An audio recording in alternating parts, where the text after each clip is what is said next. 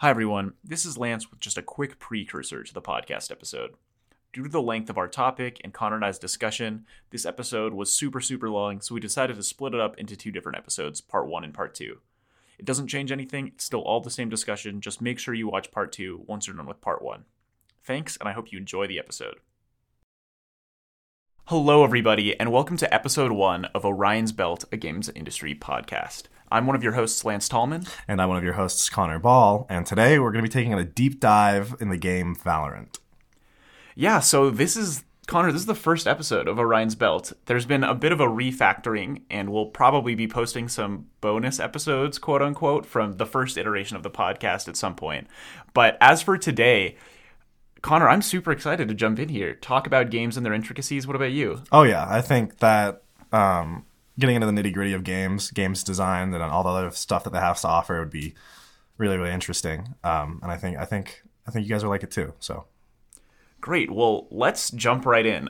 So today, as Connor said, we're going to be talking about Valorant.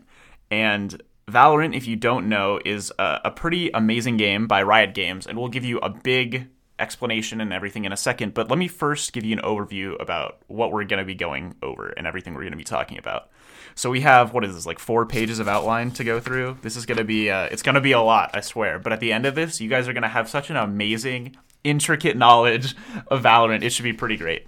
So this is what we're going to be talking about. So first we're going to go over and explain the game. Then we're going to talk about Valorant's success, why the game is successful, give some background and some present facts and figures about it. Then we'll be going into characterization and meta-narrative.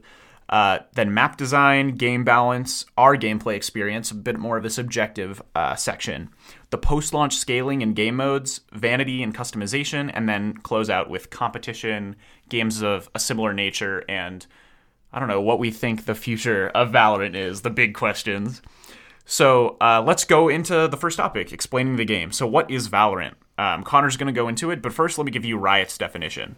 So Riot defines Valorant, the razor pitch, is a 5v5 character-based tactical FPS, first-person shooter, where precise gunplay meets unique agent abilities.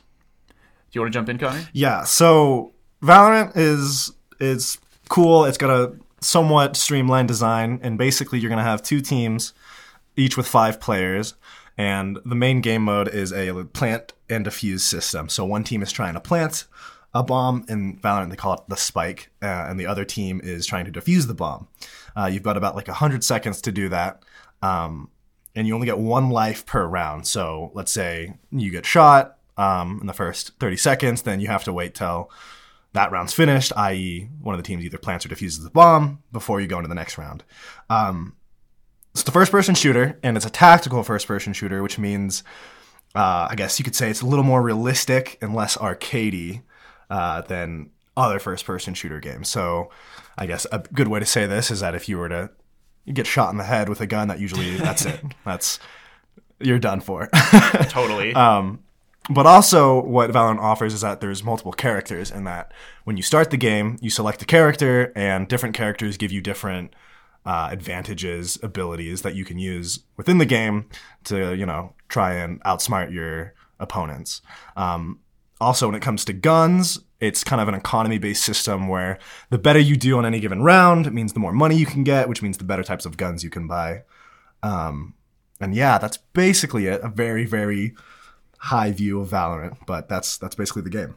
Absolutely. So should we take a look at the background of Valorant, how it came to be? Sure, I think we should, because it is a pretty recent game, all things considered. So. And I think even just touching on Riot Games, right? And we'll go more into depth about them in a little bit, but they only had 1 game, Connor, for almost, I guess, a decade. Oh yeah. People gave them lots of crap for the S in Riot Games because they only had 1 game. Totally. All right, so let's talk about Valorant. So Valorant was released June 2nd, 2020. Development started in 2014.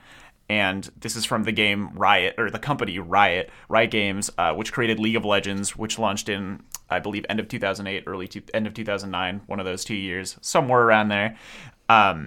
However, the special case with Valorant is it released 2 to 3 months early. I can't remember the exact date. I think it was supposed to come out September, something of the sort. But it released in June, and this was due to a few things. One was the pandemic beta as what we're coining the term. Basically, the game came into restricted beta. It wasn't a closed beta necessarily because anyone could get in, but how it worked is there was a drop system on Twitch. So they let a bunch of streamers in and a bunch of aspiring and prospective players in, right?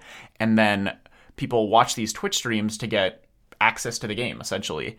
And that blew up. It became insane. During the beta, at the peak, there were 3 million concurrent players playing the game, which is insane. 1.7 million viewers on Twitch. Absolutely monstrous. Like, this is huge, especially for a game that's not even released. Like, Connor. Oh yeah, a very new game, not even released, and it blew up like crazy. And then the fact that they decided to utilize Twitch to kind of advertise it, I think, was a very, very smart move. Definitely the start, I think, of a new trend we're seeing, and it was maybe not the start, that might be too generous to give to Riot, but one of the most successful examples of advertising via influencers rather than your typical gameplay ads, which of course they still did, but this was just unprecedented success.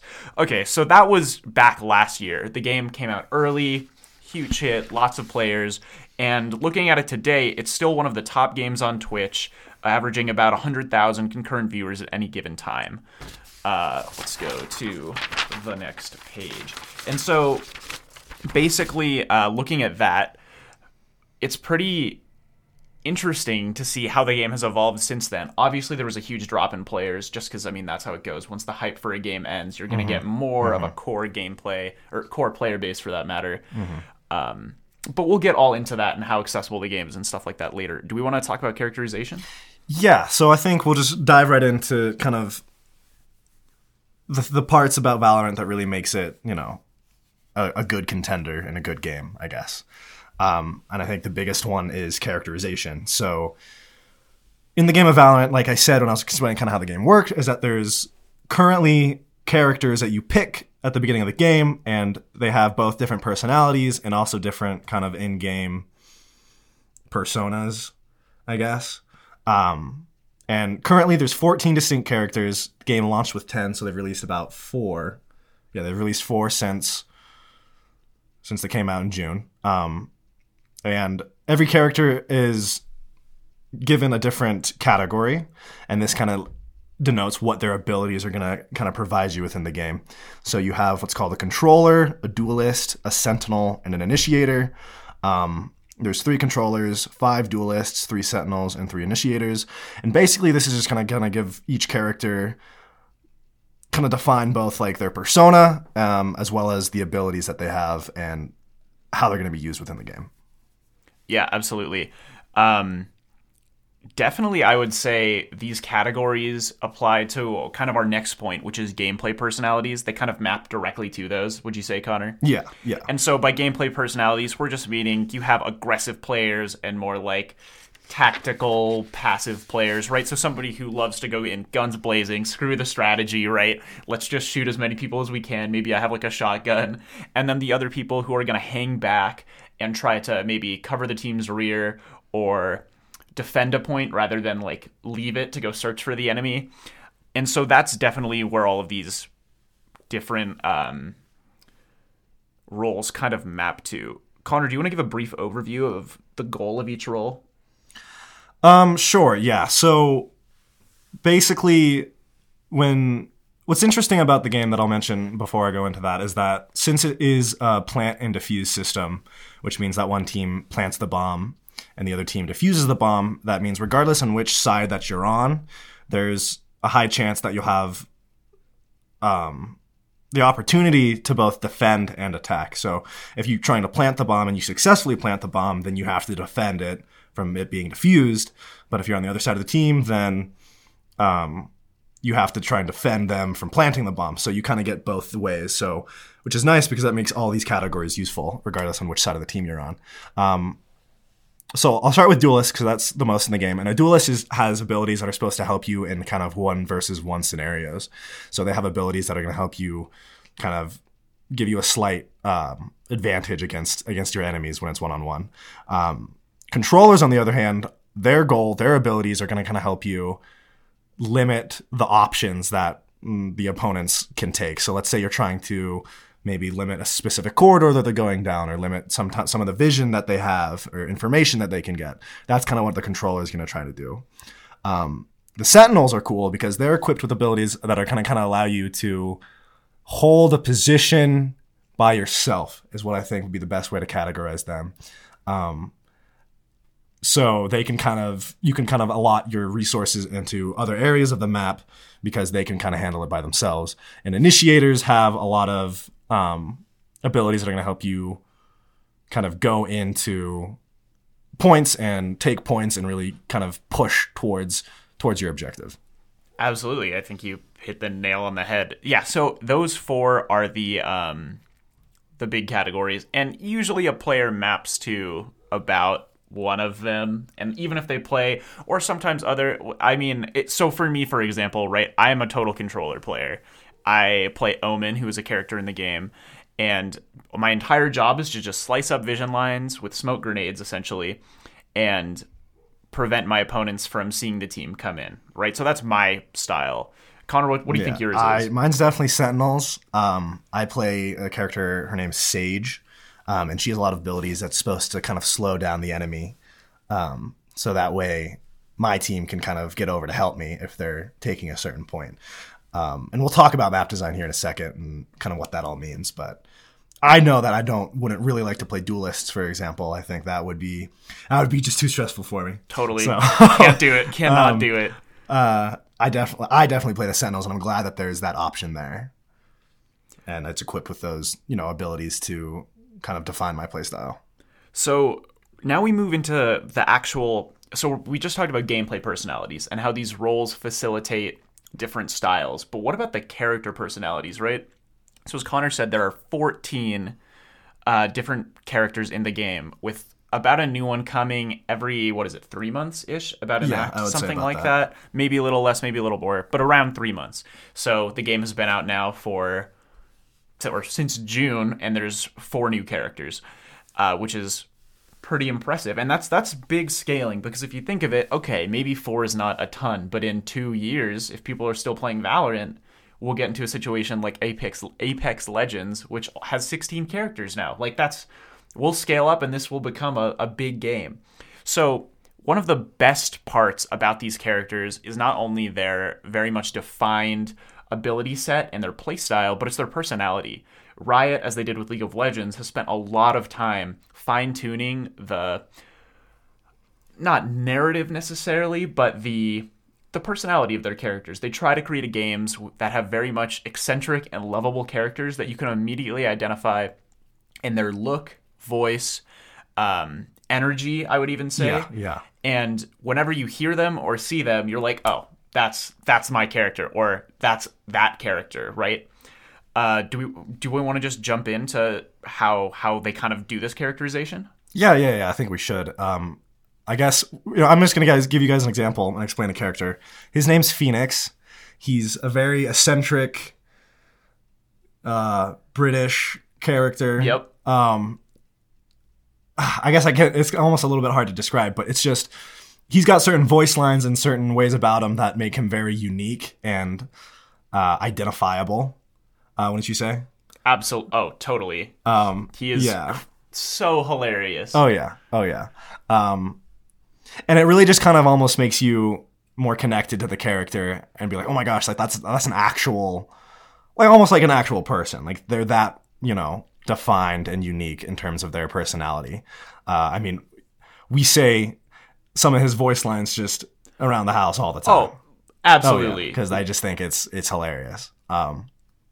And obviously all their characters are kind of have different, different vibes and different things about them that make them kind of unique and fun to hear and play with.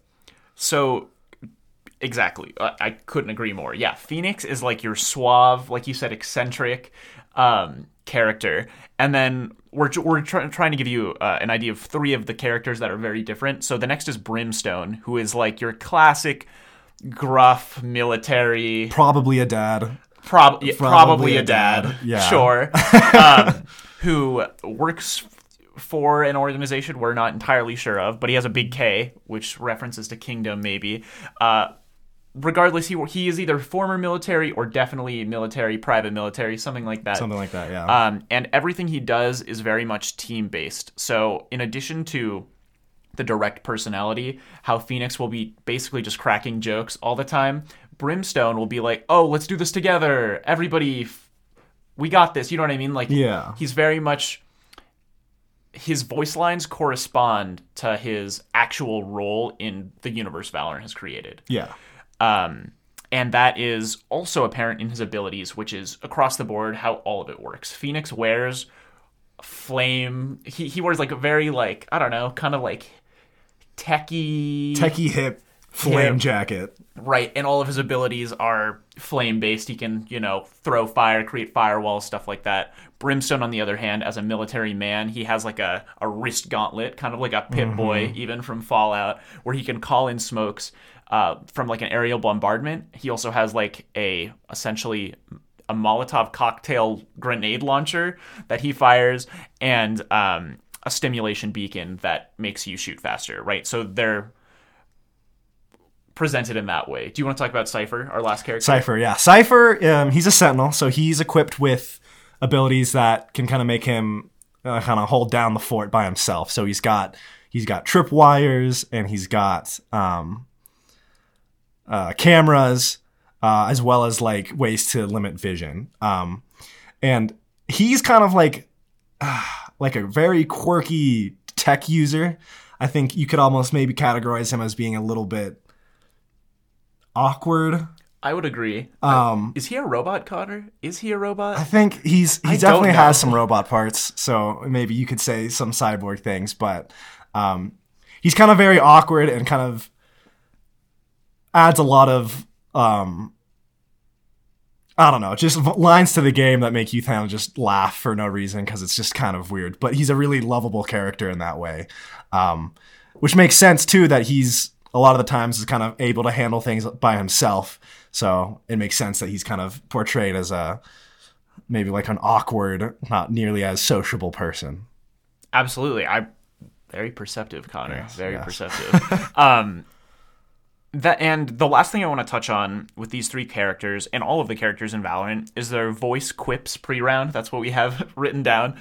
It is at the start of every single round of Valorant, one of the characters will either say like a random line, like I said with Brimstone, he'll be like, together, or so some sort of just like random quip, or especially at the like pivotal rounds, so the first round of the game, or like the match point, if you're thinking of tennis, like the match point of the game, so those pivotal rounds, or the halfway point, you'll hear characters say maybe like, another kingdom infestation, or some sort of line that corresponds to a broader story that we don't really know yet as players, because the game has not been out that long. Yeah. And so obviously the game is not a story game, so it's not like as you playing, you're kind of gaining more of a story and going through a narrative. But there still is kind of like the lore in the universe that's there. And it's very intriguing. It's probably by design, because obviously Riot's not telling us everything about it. But the little quips and stuff that we get from the characters, it really kind of adds to your experience and kind of adds to like the inclusion that you feel within the game, even though you're not playing it for the story. Absolutely. What a brilliant segue into our next topic, which is meta-narrative. And we basically covered this, but there is some organization called Kingdom. They are some sort of like mining tech conglomerate thing. They have all of these. There's this element called Radianite that we know so far from the cinematics is pivotal to the world of Valorant. We have no idea in what way, but we know it's like a big thing. And then we know there's an organization called Valorant. We have no idea if they're the good guys, the bad guys, whatever. And there's a bunch of characters that we've already seen placed in at odds with one another. And we also don't entirely know how that works. So we know like Jett, who we will talk about later. Jett and Phoenix, for example, are two characters in Valorant that we see chasing each other, whatever. And Sage and Phoenix, like Connor talked about earlier, that Sentinel, are on a team in some sort of respect. We have no idea. However, at one point in one of those pre-round quips, we actually get to hear Sage say, "Oh, we are Valorant, we are fighters," or whatever. Maybe that's implying she's part of Valorant. Have no idea. And as a Sage player, I think that would mean that Valorants are the good guys, but absolutely, debatable. But I would actually tend to agree. I think they're, at least from the cinematics, which is the next point, setting up Valorant to be possibly the good organization, and that brings us to cinematics. Do you want to talk about the cinematics? Yeah, so one of the things I think I've loved about Riot Games and what they've done with League of Legends is that it's the same thing, that even though the game would do great on its own without having like a background story or lore or universe, they still add it. And I think I'm also speaking for Lance here that adding that really increases my and yours, I'm assuming, absolutely, kind of enjoyment of the game. Totally.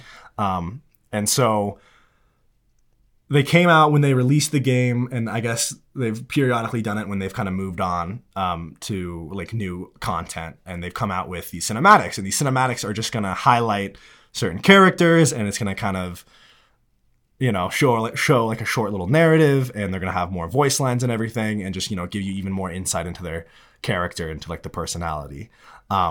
And even though this doesn't directly relate to the gameplay at all, I just think it makes the universe of the game, and I guess like the community, really appreciate it more, because it just gives you more to think about. Absolutely. I couldn't agree more. You totally speak for me in that regard. Yeah. Great. Well, I think, is there anything else we want to touch on meta narrative? No, I think that is. I mean, it's subtle, but I think it adds to the experience, especially if you're someone who appreciates delving into different, universes or whatnot. But totally. So moving on, we have to talk about map design in Valorant. And map design is a pretty important feature to any tactical first-person shooter. If you play Rainbow Six Siege, if you play Counter-Strike Global Offensive, you'll know that each map comes with its own set of challenges and usually is defender or attacker-sided. But Valorant takes maps one step further. And so we have, 5 maps. Great, so we have 5 maps, and they're all feature-specific, this is, I would say, Connor, I assume you would agree, like the interesting thing about the maps in Valorant. Yes, I would agree. So there's Ascent, which is this blown-up city raised into the sky. Wink, wink, nudge, nudge. See the first cinematic for some context. And so the whole gimmick there on Ascent is there's doors, like these, very much your classic, even like Star Wars-esque blast doors that raise and lower, that players can control to give them advantage when they are taking or defending a point. So that's Ascent's gimmick. There's Icebox, which is a like massive cargo dockyard in some sort of frozen area, very like Alaska-esque. Mm-hmm. So there are a bunch of different crates everywhere, that some of which you can even climb onto. And its gimmick is there's zip lines on one of the points where you can traverse back and forth very quickly by riding this zip line. Then we have Bind. Bind is some sort of desert, I would say. It is like half desert, half big industry, big company. You're like half inside. Some factory. Factory, that's exactly the word. Yeah.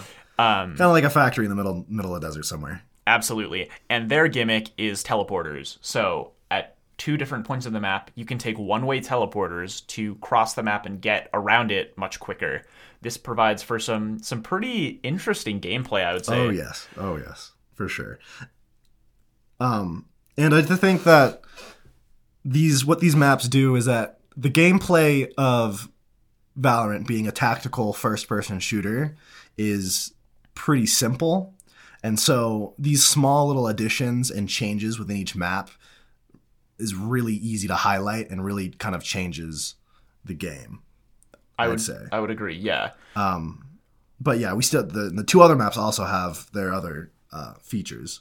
Yeah, so we have Split, which is half like favela or like, I don't know, very much lower class settlement, like a haphazardly put together area. And then the other half of the map is this like super high tech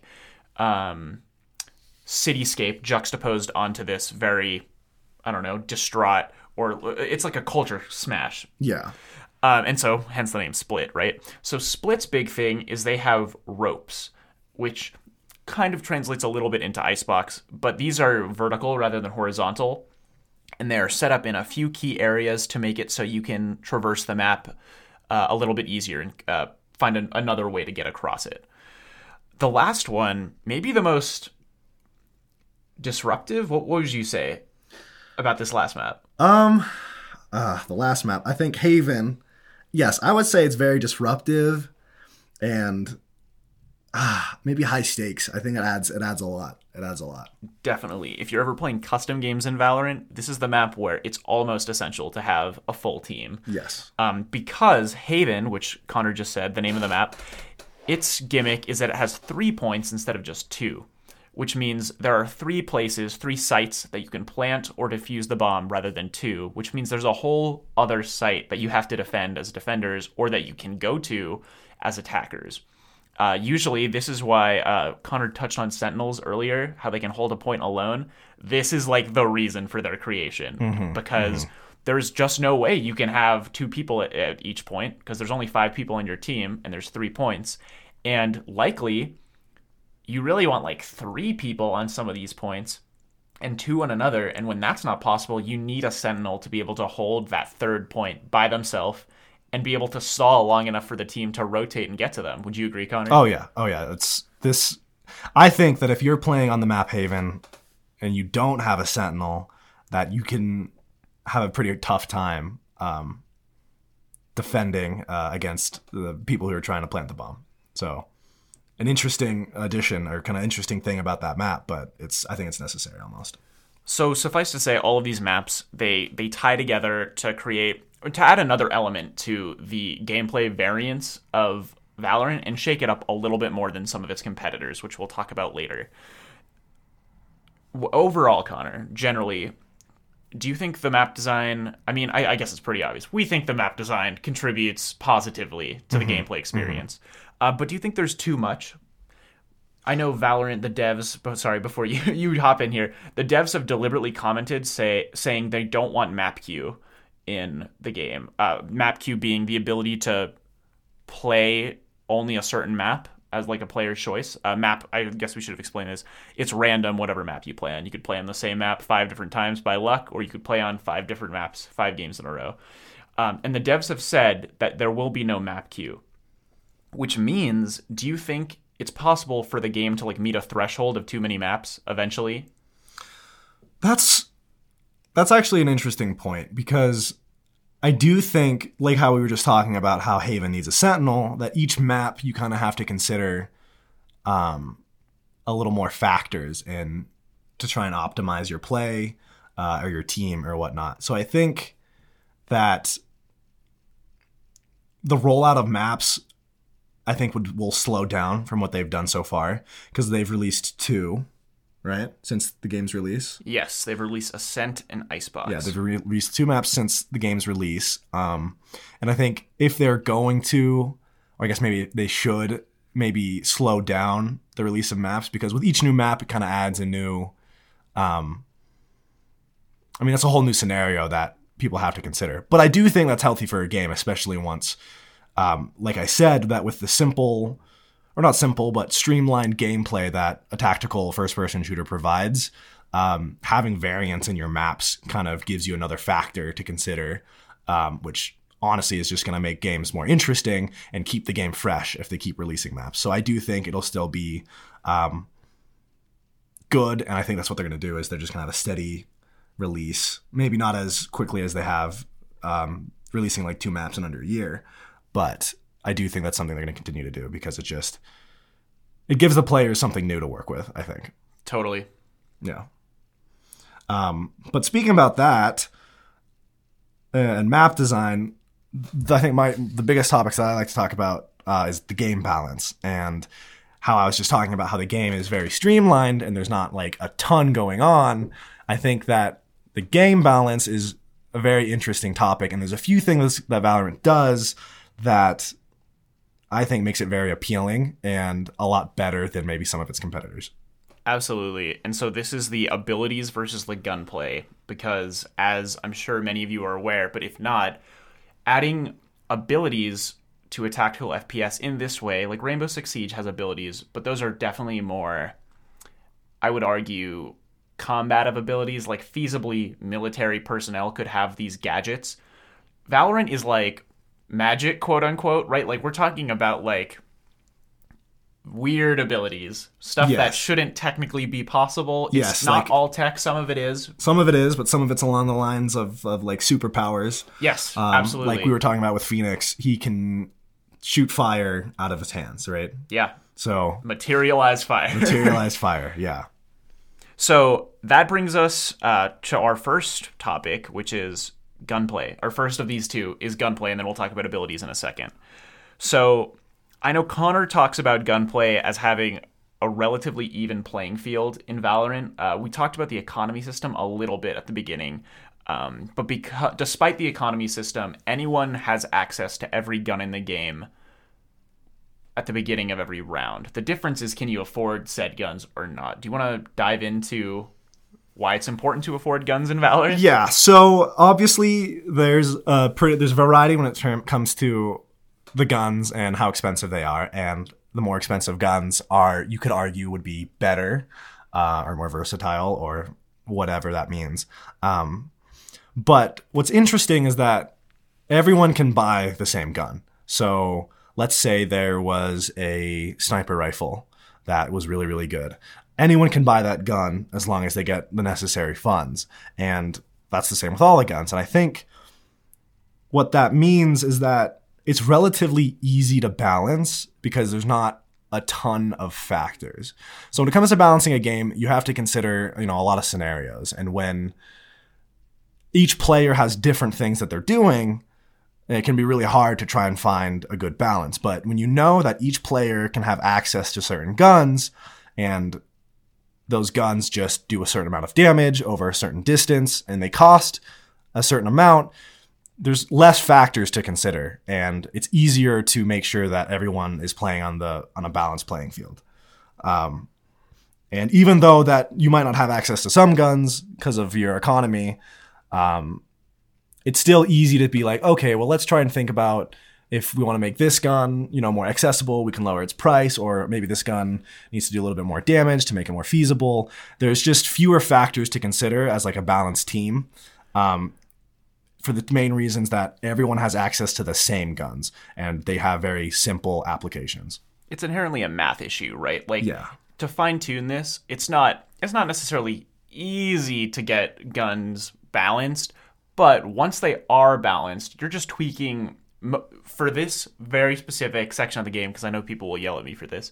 You're tweaking a variety of math values, such as accuracy, damage output, fire rate, to dial in these mechanics of the gunplay themselves to make it as balanced as possible. Would you kind of agree with that, Connor? Yeah. It's like, don't get me wrong, it's definitely still like quite a task to balance these guns and make sure that, the price justifies the damage and the output. And there is a lot more when it comes to accuracy and whether or not it can penetrate certain materials, right, and whatnot. But I do think that once you figure it out, it's a lot more easy to kind of stay on top of and kind of keep, balance within the consistent, game. Yeah, consistent. Especially in relation to abilities. Yes. Right. And that's where I think the real dichotomy exists, which we'll get to in a second. But first, I want to talk about the categories of guns, and Connor, feel free to elaborate on any of these as we kind of jump in. So you start every single round of Valorant if you don't have a gun. Sorry, you keep your guns from previous rounds if you don't die. But if you do die, or at the beginning of every single game,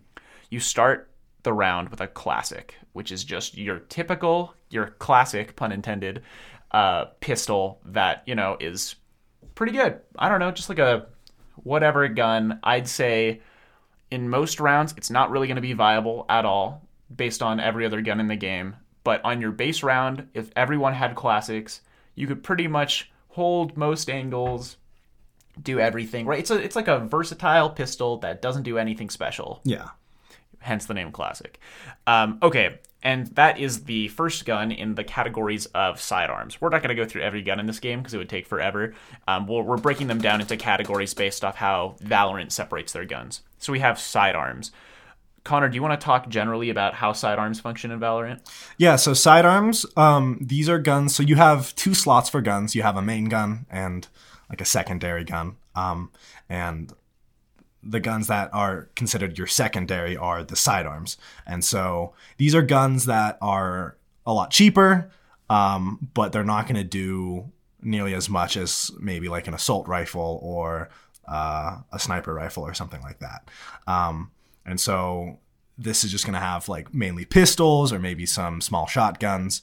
And they're kind of like, this shouldn't be your main gun, but there's scenarios where you might want to pull it out and it could be useful.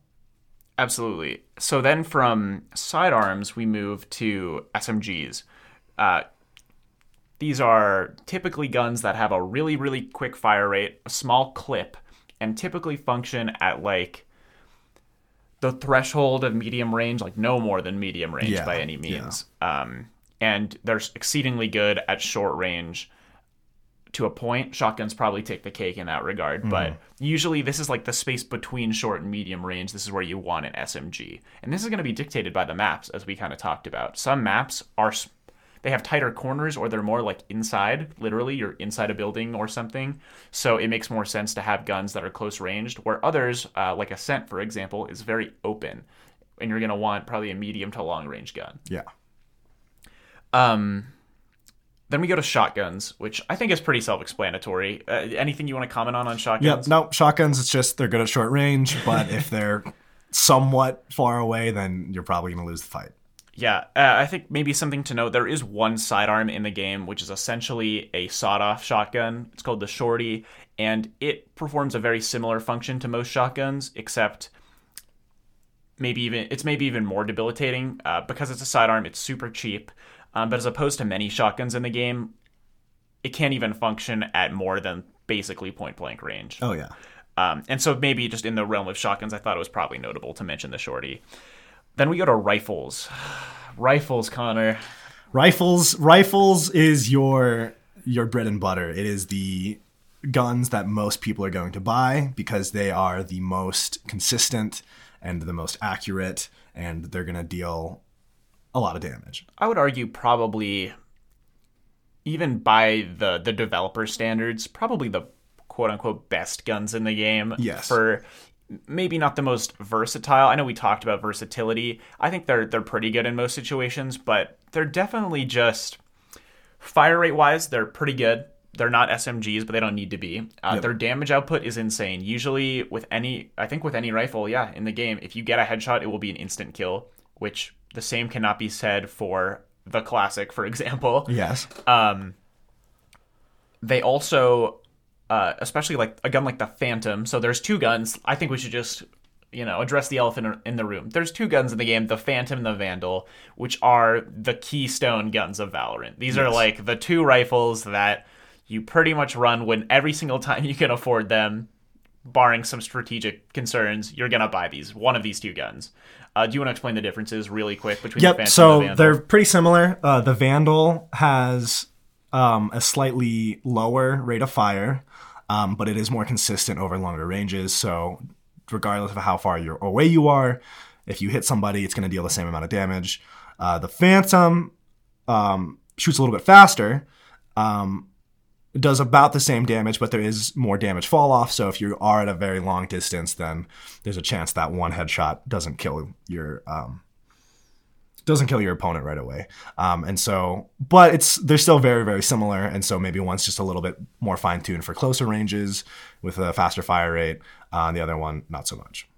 Absolutely. And so there's one other rifle called the Guardian, just to mention it. And it is just, it's like an M1 Garand if you're thinking about like an old Call of Duty game. It has like a slow fire rate. It is it's not automatic, it's semi-automatic, and it has a pretty good damage output. It's very accurate, one of the most accurate guns in the game, but it's not going to see nearly as much play as these other 2 guns.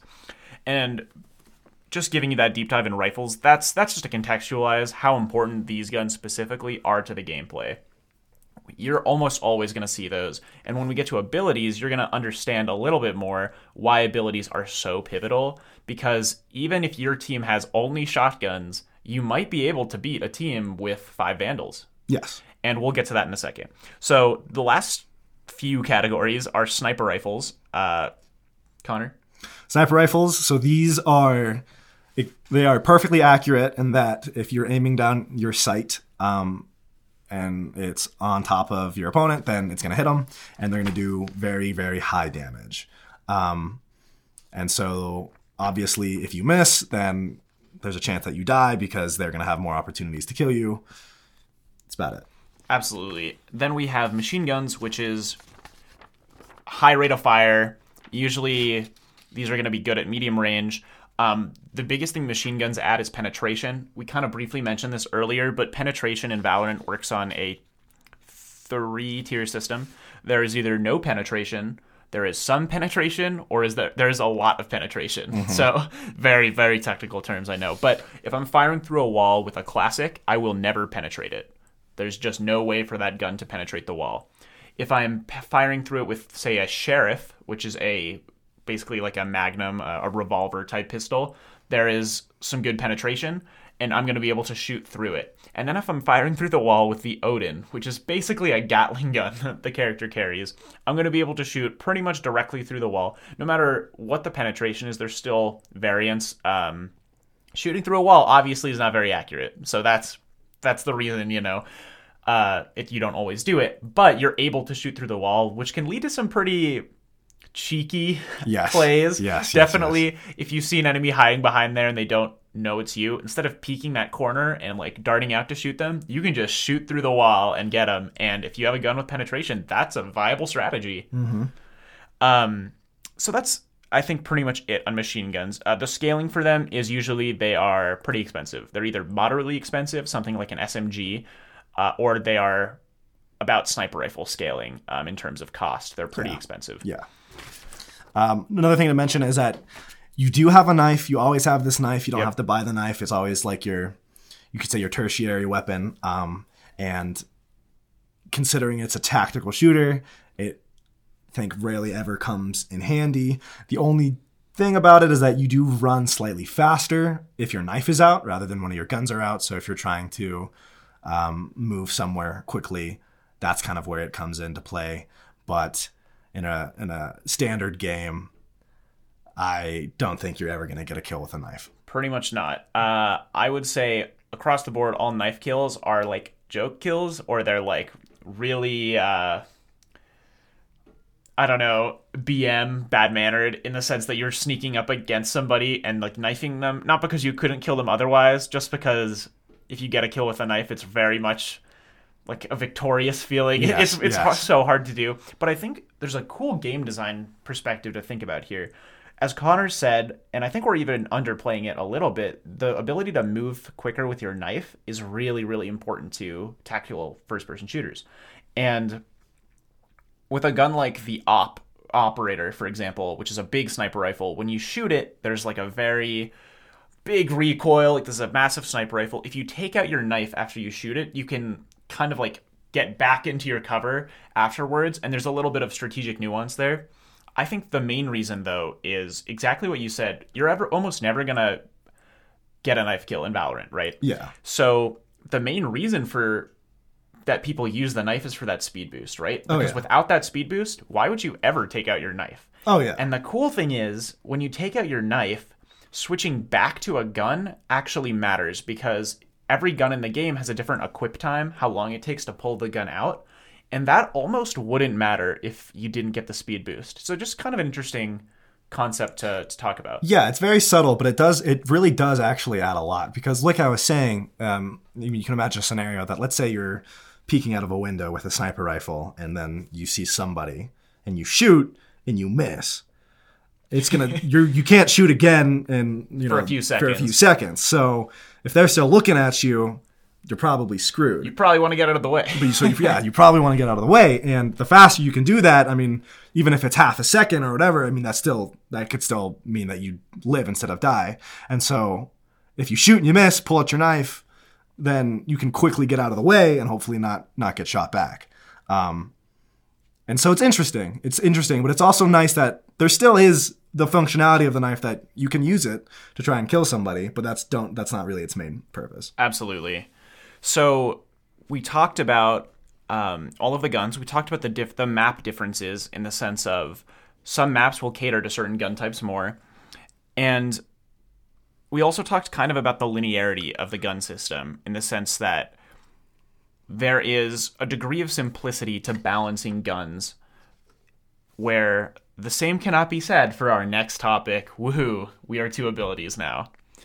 And so our ability conversation, the whole point is, as opposed to guns, abilities have high variance in the sense of every character has to be balanced in a way that is not numeric, right? There's no way to balance a flashbang to an earthquake, which is an ability in this game, in a direct sense, right?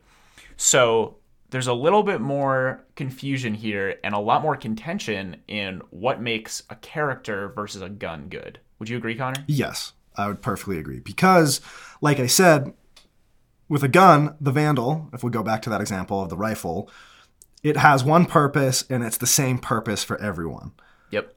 Characters and abilities are completely different. Everyone's going to have different abilities, which means they're going to have different use cases, as well as just, different scenarios in which they're good. And which means if you want to have each character to be viable and each character to not be too good, there's a lot more you have to think about and consider when it comes to balancing.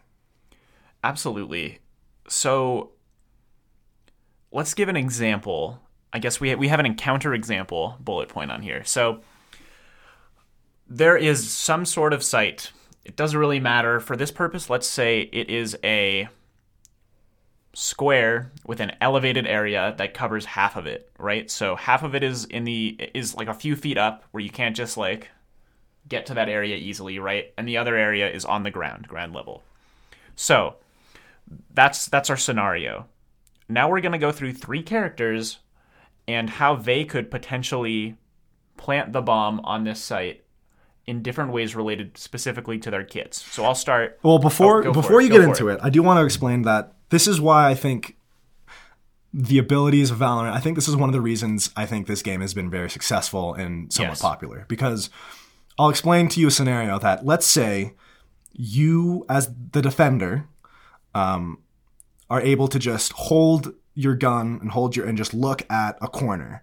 And so if they peek the corner, you have the advantage, right? You're able to just shoot them because you're going to see them first before they see you.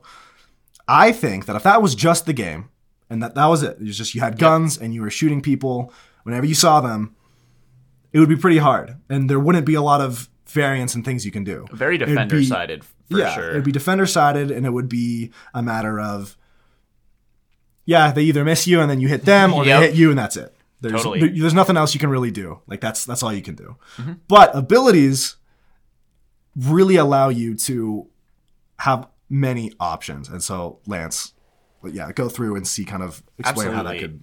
Okay, so I'll start with Phoenix, then you can do Brimstone. So for Phoenix, we already have mentioned him a few times during this episode. Phoenix has an ability that creates a firewall that he can curve in a few different directions before it reaches its max length. So say there's a bunch of defenders watching this square with the elevated option. He can literally create, and I've done this before, it's hard but possible, a circle of fire around himself to plant the spike. Or he can curve it in a way where he's blocking off maybe 2 or 3 of them and can take that 1v1 as a duelist and get that kill. So he can then plant while his firewall's still up and the other people can't shoot him. Let's talk about Brimstone now and how he would do that completely differently. And okay, so Brimstone, one of his abilities is that he pulls out his little wrist gadget, and he can, within a specified radius, drop smoke on different areas of the map. So he could be very far away from a certain location, not even be able to be seen from a certain location. Yep. But he could drop down like a circular smoke that blocks vision. So, like I was saying, let's say that there is someone just watching a certain corridor or a certain corner, right? If you could just only peek that corner, there's nothing you can do. But if you can place down a smoke from very far away,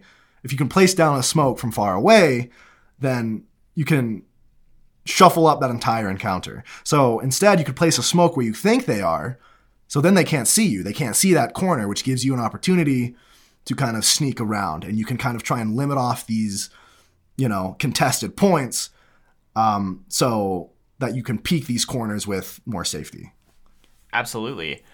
And then now we're going to go to a third character who we've barely touched on so far. This is Jett, and she is a very much a mobile character. And we'll get into these categories in 1 second, but her whole kit revolves around enhanced mobility. And so, again, there's a reason that this elevated platform is in this scenario. So Jett has a dash ability where she can move really quickly, basically a gust of wind, that's her whole concept, forward. And she can also jump by conjuring like a wind from below to elevate her. And she can summon a wind spiral that's, for all intents and purposes, a really short-lasting smoke grenade. So Brimstone's grenades, not grenades, smoke fields, whatever, smoke orbs, they last for, I think it's a long time. Yeah, they last for a while. A matter of 30 seconds, something like that. Jett smokes are only lasting for like 5 seconds, so like super short amount of time, but it only takes 4 seconds to plant a spike. So imagine this scenario. Jett dashes in. People obviously aren't predicting a dash, so they have to rotate to her. She jumps up, throws a smoke grenade, plants the spike. Bam. 4 people, they couldn't get her. That's just a totally new way to approach this. That's completely different from Phoenix and Brimstone. And there are 14 characters, and so we're not going to go through all of them. But to give you an idea of the variance there are so many different ways you can accomplish this task of planting a spike just with your character kits alone. This isn't even talking about, maybe one person has a sniper, one person has a shotgun, whatever. So Connor, you want to jump into categories? Yeah, so basically there's obviously a lot of abilities that are kind of super unique, but we've kind of determined that all abilities can kind of be put into these six categories. Yeah, 6 categories. So the first one is healing. So there are scenarios in which you get into a firefight and you kill them and then you survive. Obviously, you have a health bar or health values that is going to be lowered. And so there's some characters who can raise that back up, so you have a better chance to win the next fight you get into. The second one is your smokes. So we came up with multiple examples, and smokes is just abilities that are supposed to limit vision. So most of them are like orbs, so they're like half spheres that you place onto the map. And if you can't see through them, you can't see past them, you can't see out of them if you're within that radius. And the goal is to limit vision. And then kind of in tandem to that, you have what's called flashes. And these are more short-term, I'm only going to limit your vision, not both of our visions. So, for example, Phoenix, he has an ability where he kind of throws out, I don't know what you'd say it, like a spark. Orb of fire that explodes, and like a flashbang, anyone who's looking at it gets blinded and they can't see anything. So he can throw that flashbang out, or that flash out, and then that means that the person who sees the flash either A, has to look away because they don't want to get blinded, or they get blinded. Either way, you can peek out, and now you kind of have that defender advantage of, I'm looking at the corner before you are. And so those are 2 abilities that are trying to limit vision and make it so it's not just that standard, I get to see you first, that's it. Third one is enhanced mobility. So just like with Jett, it means that you can move around easier than other people, which makes it harder for them to shoot you, something like that.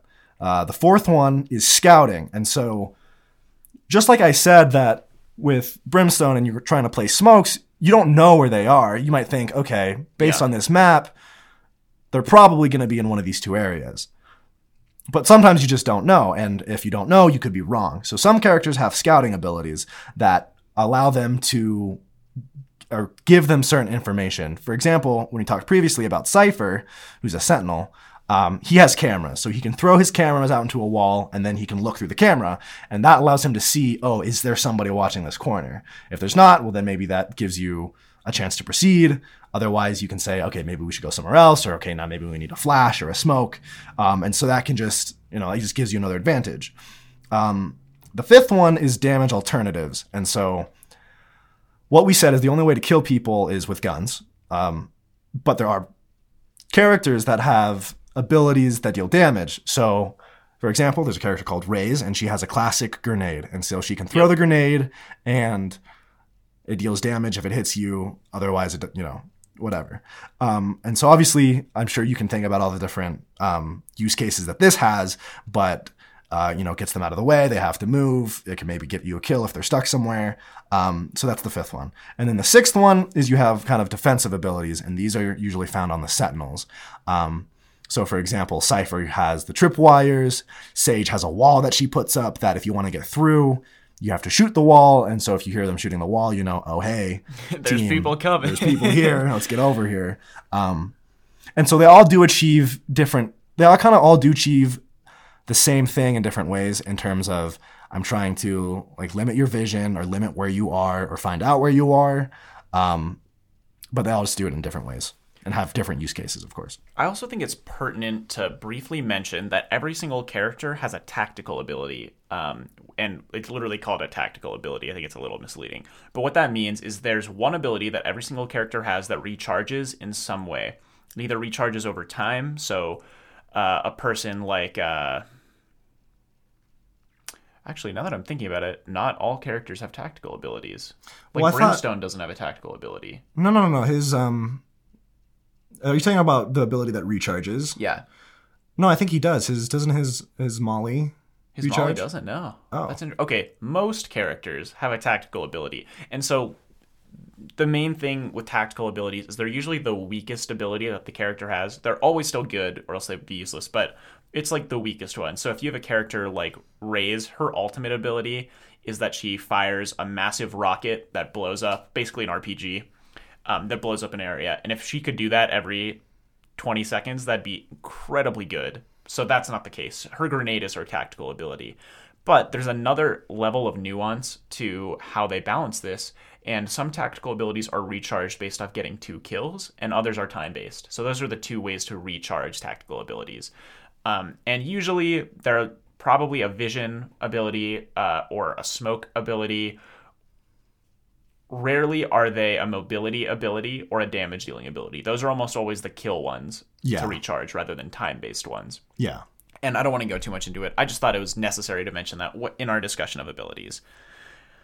But this leads us to the big point. This culminates in multilinearity, which is the variance we're talking about in a positive way. This is how the game, in our opinions at least, is better for having abilities versus just gunplay.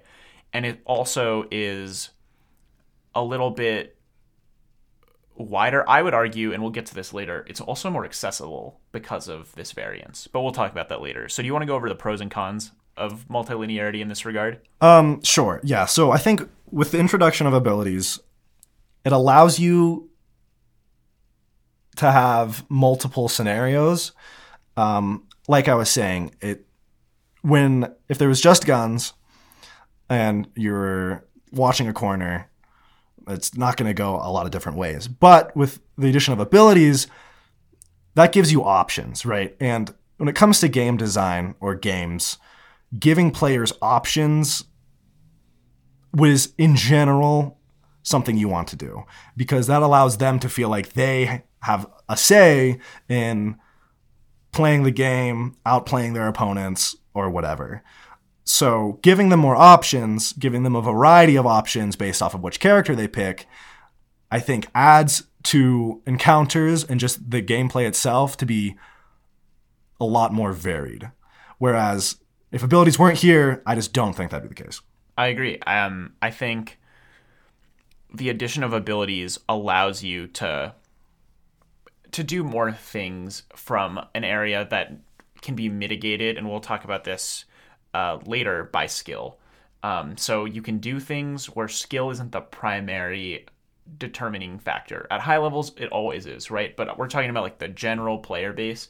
You can mitigate skill differences by there being variance in the game. And the con, did you just mention the con? Am I an idiot? I did not know. I did not mention the con. The con is that it's harder to balance these. It's really hard to balance these, in fact. There is one character in the game named Viper who we have not talked about, and for good reason, because Viper is a controller who can do a lot of cool stuff, but compared to every other character in the game, she's one pretty hard to play effectively. She can slice up lines but not in way or vision lines, but not in ways that are super beneficial to the team, or maybe better to say in ways that are really difficult to do. Yes. Her ultimate ability lets her put up a massive toxin field. Basically, imagine a big gas cloud that never disappears in her location. But the problem is she has to get to that location before she can do that. And it's possible that people can just shoot randomly into it, and if they kill her, it goes away. And so she's been a point of contention since Valorant has been released, in the sense that the devs have tried consistently to refactor her, change her abilities, make her more playable, and they've actually announced that she's getting some sort of rework. I don't know if it's a full rework, but yeah. So they've basically, when they come out with their updates and they add little balance changes or whatnot, I think consistently, relatively, Viper has just been receiving buffs, right? So they've been adding certain things to try and make her better. They're making her abilities better. They're making her abilities more useful every single patch. And still, she's still after after consistent updates, she's just still not good enough. And so, yeah, they've announced that, okay, we're going to just kind of rework her and really just try and redo her abilities. And this just goes to show that abilities are just harder to balance. It's just a lot harder to balance. And another character, the character I play, actually, Sage, has gone through kind of the opposite effect where she's just kind of been too good. Yep. And especially, you can say, in high-level play and just in kind of the base community, you could almost see her on every single team.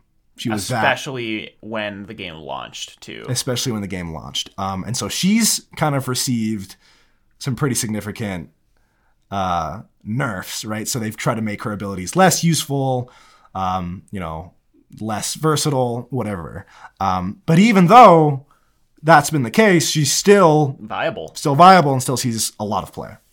And I think this is like an interesting thought, right? I think it's the difference between and there have been a few problems with the gunplay in the game. If there's a problem with the gunplay in Valorant, the players chalk it up to, dang, like I'm bad at this game or this game sucks. But if there's a problem with the abilities, it feels more unfair, because if you have a Viper on your team and they don't, it feels like you're being singled out and the problem. Whereas if you're having a problem with the gun, the other team has the exact same problems. And they maybe are mitigating the differences, maybe they're not. But because of that asymmetry, it's a little bit different.